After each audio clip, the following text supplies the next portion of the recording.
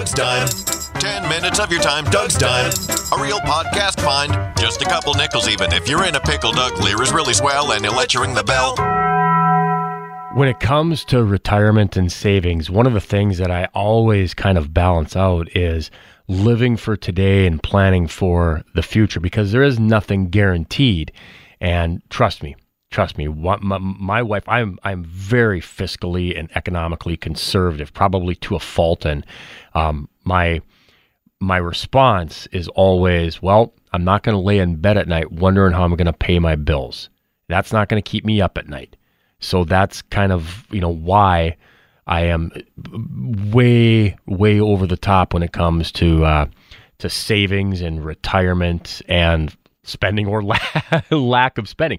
So when I heard this story this week about retirement savings, take this snapshot. For ages 55 to 59, the median household had $25,000 in retirement accounts, $5,000 in checking and savings, $40,000 in financial assets, might be stocks, bonds, gold, physical, cars, a total net worth of $180,000. The number that jumped out to me, $25,000 in retirement accounts. I would say that the age bracket of 55 to 59 is doing very well at living for the now. The ages 30 to 34, so you got your first professional job, maybe you've got yourself into your career, $1,600 in dedicated retirement accounts, $5,000 in checking and savings, $14,000 for a net worth of $29,000. So you're getting your job, you got a very little bit of retirement, a little bit of cash, and then maybe you've got a car or something like that. You're working on your house. What do you do?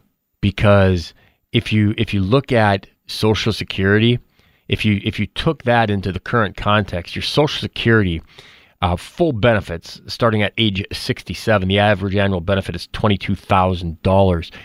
If you're going to plan to live the same lifestyle that you have right now for retirement, then you do have to change. You do have to sacrifice the now for the later. And it's not easy to do.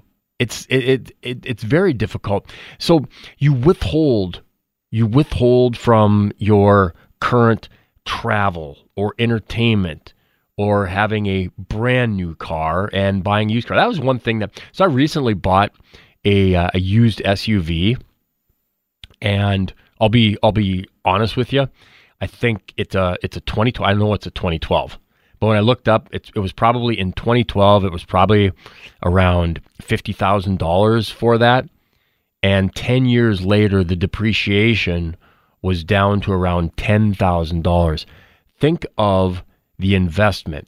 If somebody had a loan for 5 years, and then 5 years later, that investment had shrunk from $50,000 down to $10,000, I would advocate that, sure, buying brand spanking new, you're going to have fewer repairs, but even the tax, the insurance, I shouldn't just say the tax, that's part of that spiel of tax, title, and licensing, but your full coverage insurance, your interest that you pay on a brand new vehicle compared to letting something depreciate out a little bit, it's one way that you can just maybe reduce some upfront costs while not sacrificing a standard of living. I don't know what the answer is, but I can tell you that there is a balance between living for the now and living for the future.